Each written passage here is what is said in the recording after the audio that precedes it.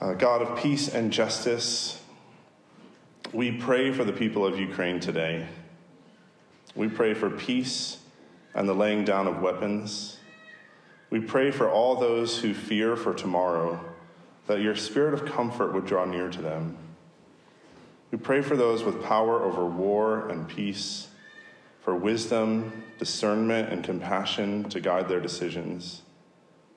Above all, we pray for all your precious children at risk and in fear, that you would hold and protect them. We pray in the name of Jesus, Prince of Peace. Amen.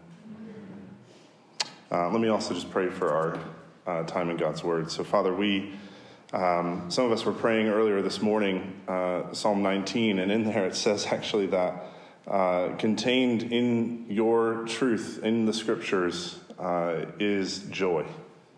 And so, Lord, we pray that as we look at your word today, that we would experience that joy. We ask it in Jesus' name. Amen. There's no easy way to transition from a prayer about war to starting a sermon, so there's the transition. I used to have a piece of artwork near my desk in my old office, and it was called Snail by Megan. And I had it there because most of you probably don't know this about me. I love snails. I think they're adorable.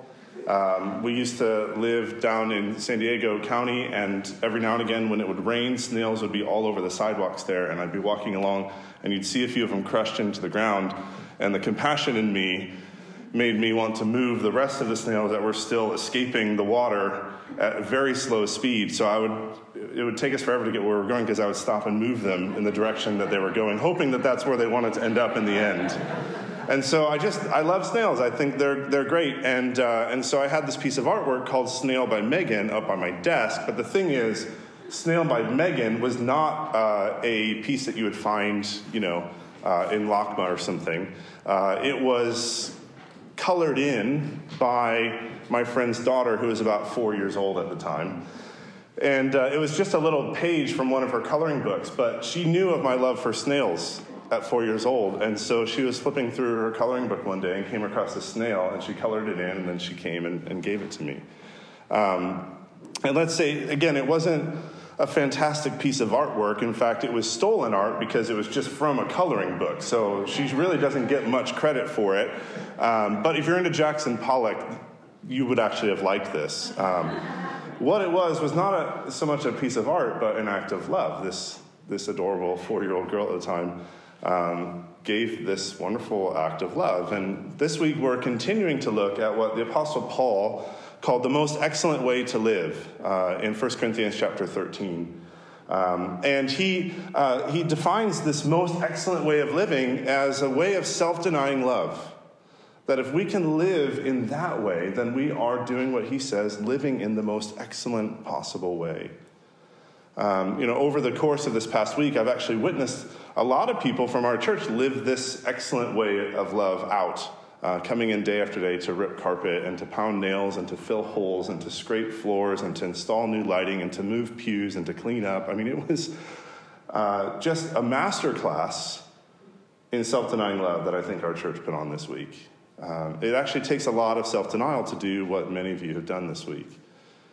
But even with such a monumental effort on the part of so many, I think when it comes to self-denying love, we all kind of feel that our attempts are as feeble as Snail by Megan. It's like you put as much effort into trying to show love to someone, but in the end it feels like a poorly colored in, like mostly outside the lines coloring book page that you've offered to somebody.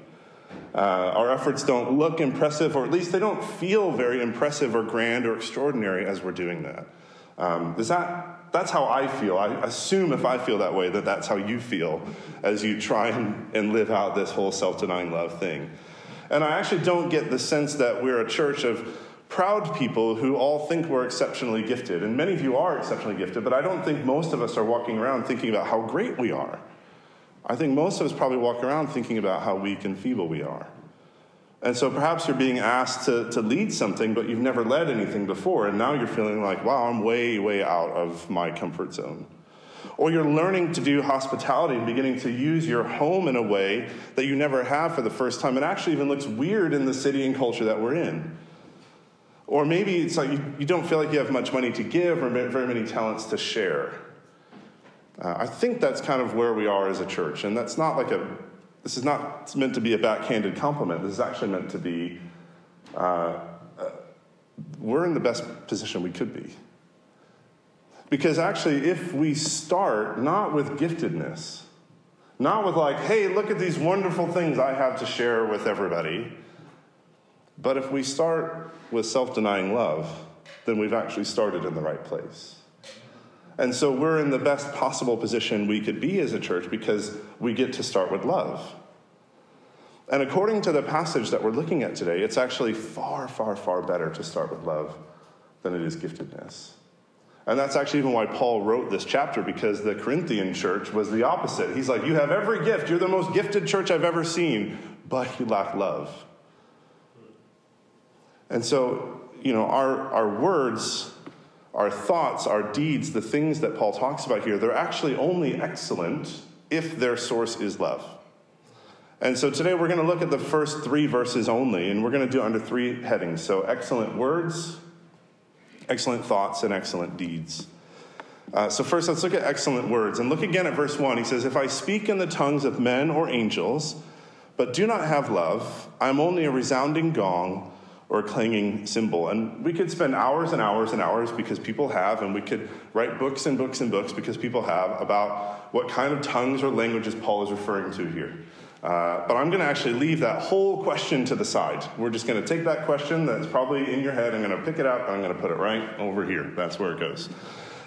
Because that's not Paul's point. The specific languages are not his point. His point here is actually fairly simple. No matter how exalted the language being spoken, what he's saying is without love, it's worthless. And Paul, he's using, through this whole passages, he's using superlatives. He's talking about something of the highest degree. So everything that he mentions here, he's talking about it in its most high degree, most extreme example. Let me give you an example of some superlative words, okay? I'm not able to speak in the tongues of angels myself, so these words will just be in English. I think you'll recognize them if you had 6th grade history in America. I know not everyone here has, but I think most of you will recognize these words. So here we go. 77 years ago, our fathers brought forth upon this continent a new nation, conceived in liberty and dedicated to the proposition that all men are created equal. Now, we are engaged in a great civil war, testing whether that nation or any nation so conceived and so dedicated can long endure. We are met on a great battlefield. That war the world will little note, nor long remember what we say here, while it can never forget what they did here. Okay, that's...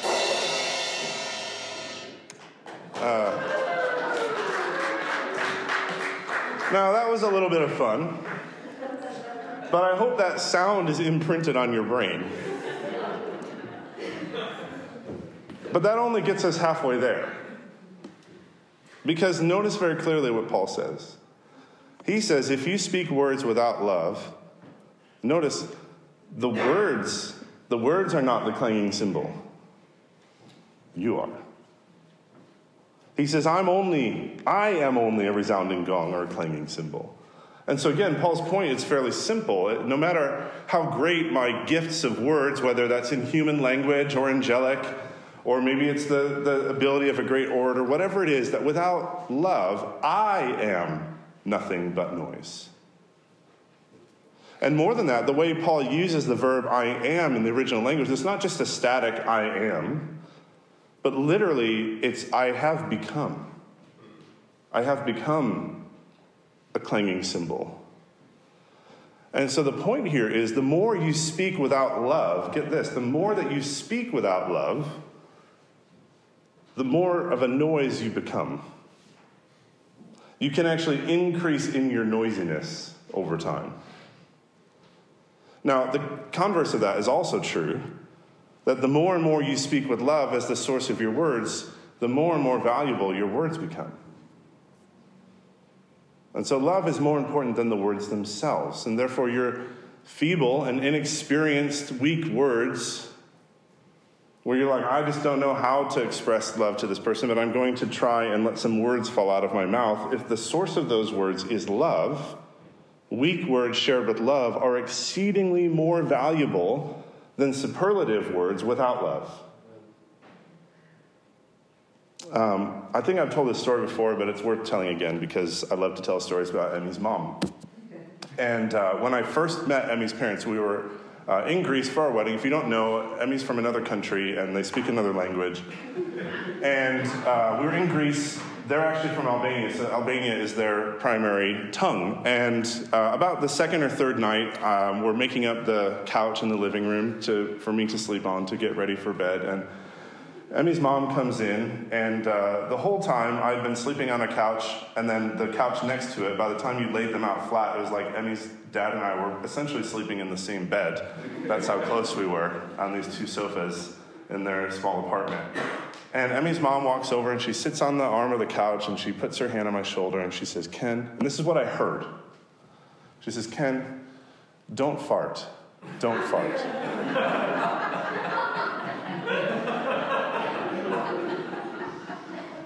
And I looked at Emmy and I was like, what did she say? And she said, no. She said, Ken, how do you say it? Donna farte. Donna fart. So you could see the mistake. Donna fart. And I was like, what? Did your dad complain? And Emmy laughs, and after she gets over her laughter, she said, it actually is just Albanian for we love you very much. But honestly, the act of her action of coming over and sort of touching me on that expressed this amazing amount of love. The words just were messed up. So here, as we think about putting this chapter into practice, we're thinking about becoming a church who is known for our love. That's the kind of church we want to be, that when people talk about Christ Church LA, they would say, that is the most loving church I've ever been to. I just want this question to rattle around in your head. Who in your life this week needs to receive love by way of words? Feeble as they might be. Who in your life needs to just hear a dona fart, feeble as it might be? And also, as we move forward through this text, it's worth asking, not who do you need to share words with, but maybe who do you need to share less words with? Like, who in your life are you that word vomit person onto, and you actually need to share less words with and just more loving action? Because here's the thing, our words, they're only truly excellent if we're following the most excellent way of love. And so our words, no matter how great or feeble, they're only excellent if their source is love. So those are excellent words. Let's look at excellent thoughts. Look again at verse 2. If I have the gift of prophecy and can fathom all mysteries and all knowledge, and if I have a faith that can move mountains, but do not have love, I am nothing. And Paul mentions four kinds of, I'm putting it in air quotes here, thoughts. Four things that belong to the mind. So he talks about prophecy, he talks about understanding mysteries, he talks about knowledge, and he talks about faith. These are all things that have to do with the mind, and these are all the superlatives, by the way. He's just got done getting you to think of the greatest, most excellent ability to speak, and now he's talking about the greatest ways God might gift someone to use their mind. And so think of the person who can fathom not just some mysteries, but all mysteries. Who knows all knowledge and has such strong faith they can actually pick up a mountain and move it. No one can do all those things. These are superlatives. You're meant to think, wow, this is a very gifted person. And so when we think of a prophet, by the way, we think of someone who has a tiny little darkly lit room where you entered through, those little beads that you go through in their doorway, and the prophet is in there, and they ask you why they're there, and then you think, well, shouldn't you know, because that's your job. But that's not what Paul has in mind. The biblical prophets, yes, sometimes they tell something of the future. But mostly when the Bible talks about a prophet or prophecy, it's talking about the ability to speak the truth no matter how difficult it will be to hear it. And so prophet in the Bible is someone who knows and then proclaims that truth. And the particularly gifted prophet Paul talks about here, this one knows all mysteries. And that's the Bible's term for divine secrets that only God knows and reveals. So this particular prophet knows all of them. And then this hypothetical prophet also can fathom all knowledge, that he or she knows the entire contents of Wikipedia. They understand electrical engineering. They have the entirety of Grey's Anatomy memorized, the book, not the TV show, but since they have all knowledge, the TV show too. But even more than their knowledge, look at this person's faith. They can move mountains. The word here for faith is something like the quality which gives us mastery over life's difficulties. In other words, it's the firmness of our belief. Now again, these are superlatives. This is a hypothetically exceptionally gifted person that Paul's talking about here. But notice again what he says, not about the gifts. He's talking about the person who has these gifts. Look again at the end of verse 2. If I have all these things, but do not have love, I am nothing. I am nothing. Let me try and bring this from the hypothetical into reality. I have a friend, someone who does a similar job as me, and every time I see him or talk to him on the phone, he gives me tons of unsolicited advice. Do you have this friend? Sometimes I answer the phone when he calls, and he's already giving the advice. It's like he was already having the conversation without me, and then he decided, I should include Ken on these amazing words that I'm speaking right now. And you pick up that he's already talking. And here's the thing. It often is very good advice. Oftentimes it's great advice that comes from a knowledge and an experience that I could greatly benefit from. These are all excellent thoughts that this person is sharing with me. But I'm always uncomfortable in the conversation. And I could never really put my finger on why. Now I think the reason is what Paul's talking about here. The source of that is not love. The person's not calling me out of love. They're calling me with some other motive. They're sharing knowledge, even biblical knowledge. And that can be harmful if it's not done in love. It can be destructive rather than constructive. It can be painful and rude and discouraging rather than encouraging. Even the truth can be that. That's just what Paul is getting at when he says, I can have all these excellent thoughts, but if I don't have love, I am nothing. Now, we're going to come back to that in a minute, but first let me contrast the friend I just shared with another. A couple of days ago, I was at a meeting with some other pastors in our group of churches called Converge from the LA area. And at the meeting was one of the leaders of Converge, someone I've known for a while now. And this is a person who every single time I see him, as we part ways at the end of being together, he will say to me, I love you. Now, this is also a person who has an extraordinary amount of knowledge and experience and faith. Every time he opens his mouth, out comes wisdom. And while we're at this gathering, he said to me during one of the breaks, hey, before you go, I want to talk to you for a minute. And now the rest of the morning, I'm looking forward to this. He's got some knowledge. He's going to share some wisdom with me. I'll be able to go home and share it with all of you, and this is going to be great. And after the meeting is over, he takes me aside to have our conversation. Do you know what he said to me? He said, hey, I love you and Emmy. And I just want to make sure you guys are doing okay. I know that church planting is really hard, so if you ever need anything, you just let me know. That was it. Now, this is a man who could share knowledge for days and days on end, and I'd still have more to learn from him. But his starting point with me, a person from whom I have a lot to learn, is love. Now, who do you think I call when I need advice? Which of those two friends?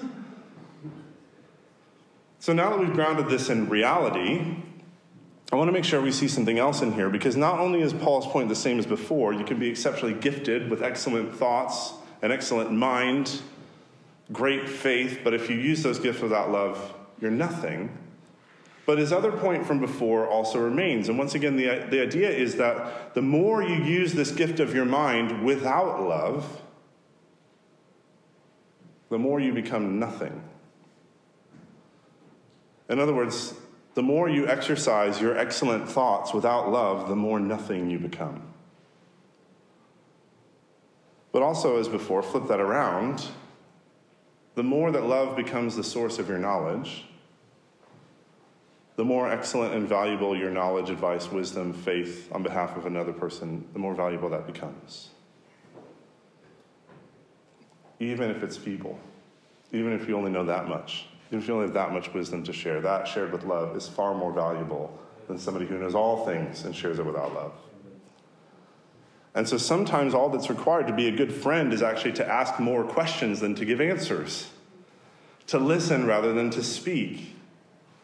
Some of the men earlier, at the end of last year, were looking at the book of Proverbs on friendship, and I can't remember if this was one of them or not, but Proverbs 18:13, this is just great wisdom for life, shared from love, from a father to his son. That's what the book of Proverbs is. And it says, to answer before listening, that is folly and shame.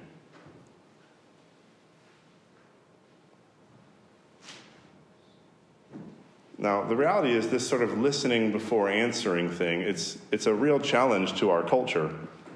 When Emmy and I were living overseas, we'd come back and visit, and we always experienced reverse culture shock in lots of things. But one of the things that we would experience is we'd be with friends and family that we, spent tons and tons of time with throughout our lives. We'd come back and we'd meet up with them, and we'd have a great time, but we'd drive away from hanging out feeling somewhat less than satisfied with the conversation. And we just thought for days and weeks about why that was, and one day it dawned on us that the style of conversation between Americans and Brits is very different. So the way that we talk as Americans is like, you share a story, and that sparks one in my head, so I share a story, and then the other person's like, oh, that reminded me of this thing, and then they share a story, and then we just go around swapping stories, and we might have started talking about, I don't know, stock car racing. I don't know why that's my example. I've never watched a stock car race in my life. But we'll finish talking about gardening. And it was just this story got to this story, got to this story, got to this story, got to this story. And we had a great time. We really enjoyed each other. And we built our friendship even. But in the end, we just felt sort of dissatisfied with those conversations.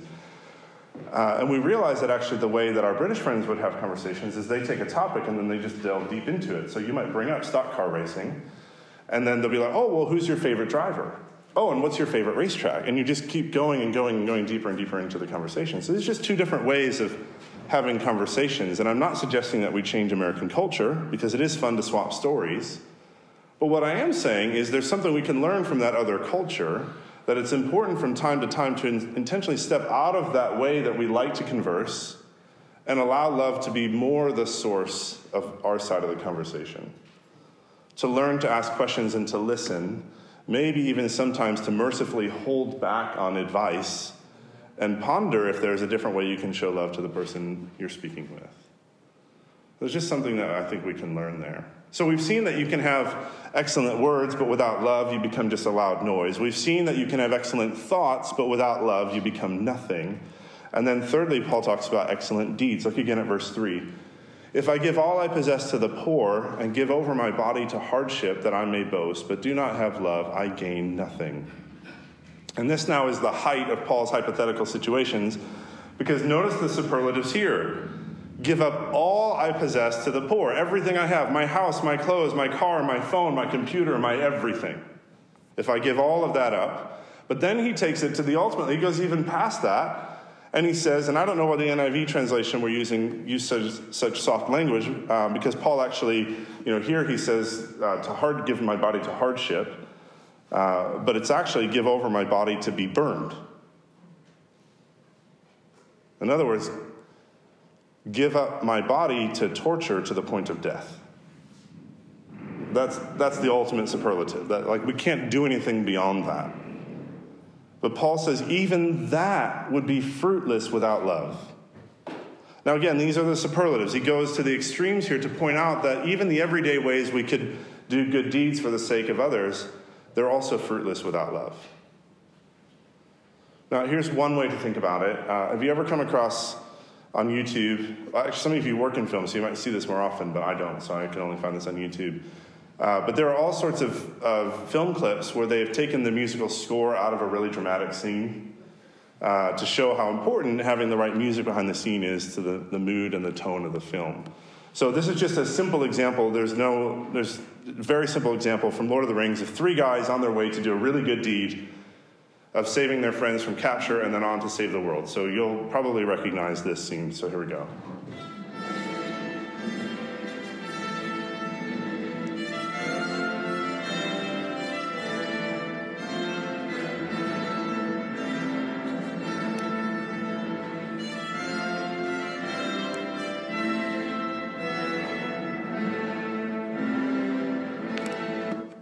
You'll have to watch the rest later. I think that's from the Two Towers. Here it is without any musical score underneath.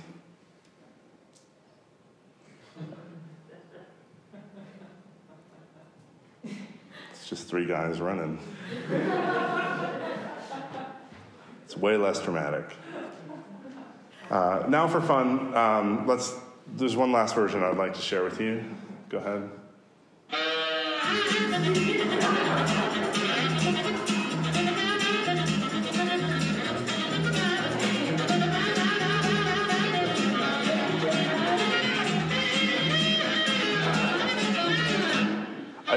Okay, that's good. I think Amazon bought the rights to that. I think the show they're coming out with is the Benny Hill produced version, so it should be really good fun. The second or possibly the third version there, that's sort of like Deeds Without Love. It's just three guys running.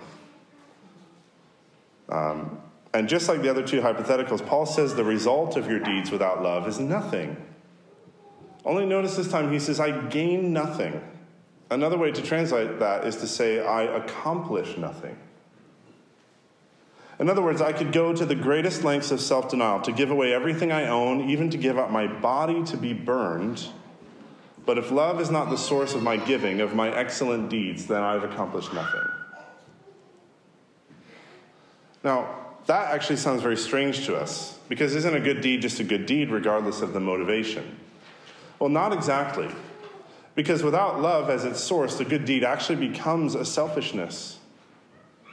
It becomes something you're doing so that you can pat yourself on the back. It might look like self-denial on the outside, but in reality, it's a selfish act. There's an old Scottish pastor, and he talks about this passage this way. He says, the absence of love implies selfishness. The point of the passage is that conceivably a Christian might make the supreme sacrifice from some motive other than love. Actions themselves have no intrinsic value. Their worth, both as manifestations of character and as spiritual gain to the actor, depend entirely upon their motive, and while the sense of duty may be a worthy one, the highest and noblest motive is love. Now, here's the point. Even our most feeble attempts at self-denying love for the sake of another person, if done out of love, is of great value. They're actually more valuable than the most costly acts of self-denial without love. Do you see that? This is what Paul is saying, is that even your baby acts, your weakest act, motivated by love, is more valuable. And so offering simple hospitality to a stranger or even to a friend, if motivated out of love, is of greater value if motivated out of love than if you gave them your house without love. Giving up an hour to do or to help your neighbor with a simple task, if done out of love, is more valuable than giving 100 hours without love. Giving $1 out of love is of more value than 1,000 not out of love. And so I think you see the point here. Now, the converse again is also true. A home-cooked meal, an hour or even less, $1, can also be of no value if not done out of love. So let's just step back now and look at these three verses as a whole. Paul is talking about the most excellent words, the most excellent thoughts, the most excellent deeds, and you could do these types of things to the highest degree, but without love, they're nothing. And the point is this: even if you do the most infinitesimal act, but motivated by love, it is of infinite value both to the person that you're serving and to your own maturity as a Christian. But let's take a step even further back and ask, is it possible for someone to reach this hypothetical ideal? A lot of scholars seem to think Paul is talking about himself here, that he's the great orator, able to speak in the tongues of angels, according to chapter 14. He's the brilliant theologian, the prophet, who wrote most of the books in the New Testament, He essentially lives his life as a poor traveler. He's given up his body to be beaten on numerous occasions in order to spread the gospel and plant churches. So yeah, it's possible that Paul's thinking about himself with these hypotheticals, but I think he's thinking about someone else. Because only Jesus Christ has lived up to these hypotheticals. When it comes to Jesus Christ, none of these are hypotheticals for him.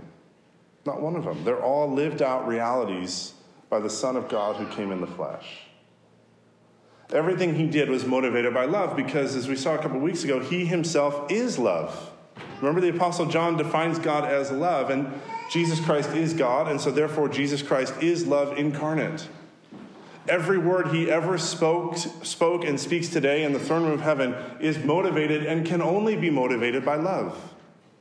Every thought he has is utterly motivated by love, and ultimately, look at his sacrificial deeds. He gave up everything to come and serve us. In another place in the Bible, in Philippians chapter 2, Paul says that Jesus Christ emptied himself. It actually says, get this, it actually says, he became nothing. He gave up heaven.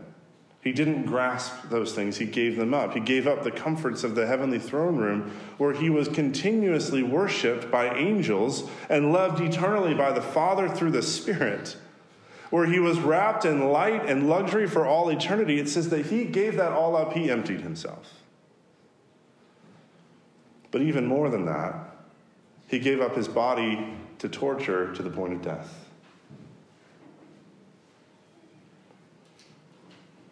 But because he is God and God is love, he was love incarnate. Every word, every thought, especially every deed, even more so his death on a cross, all of that was motivated by love.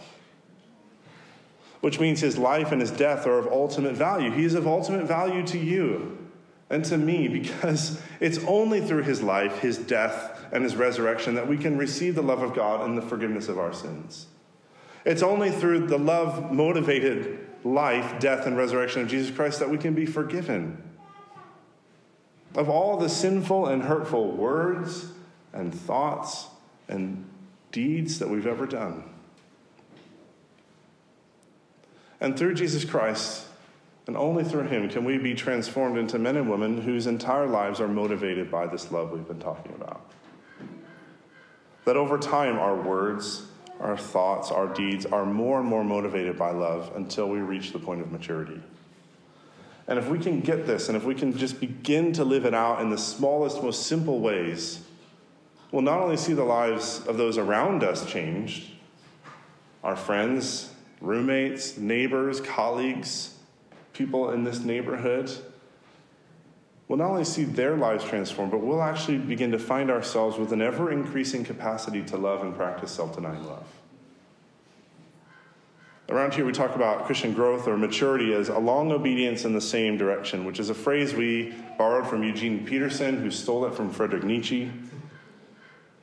But here's what I want us to grasp from all three of these things, that whatever your starting point, whatever your giftedness with words, your giftedness in thought, your giftedness or ability with doing good deeds for the sake of others, if you do them with love as the source, then there is no end to the value of your words, thoughts, and deeds for the sake of others.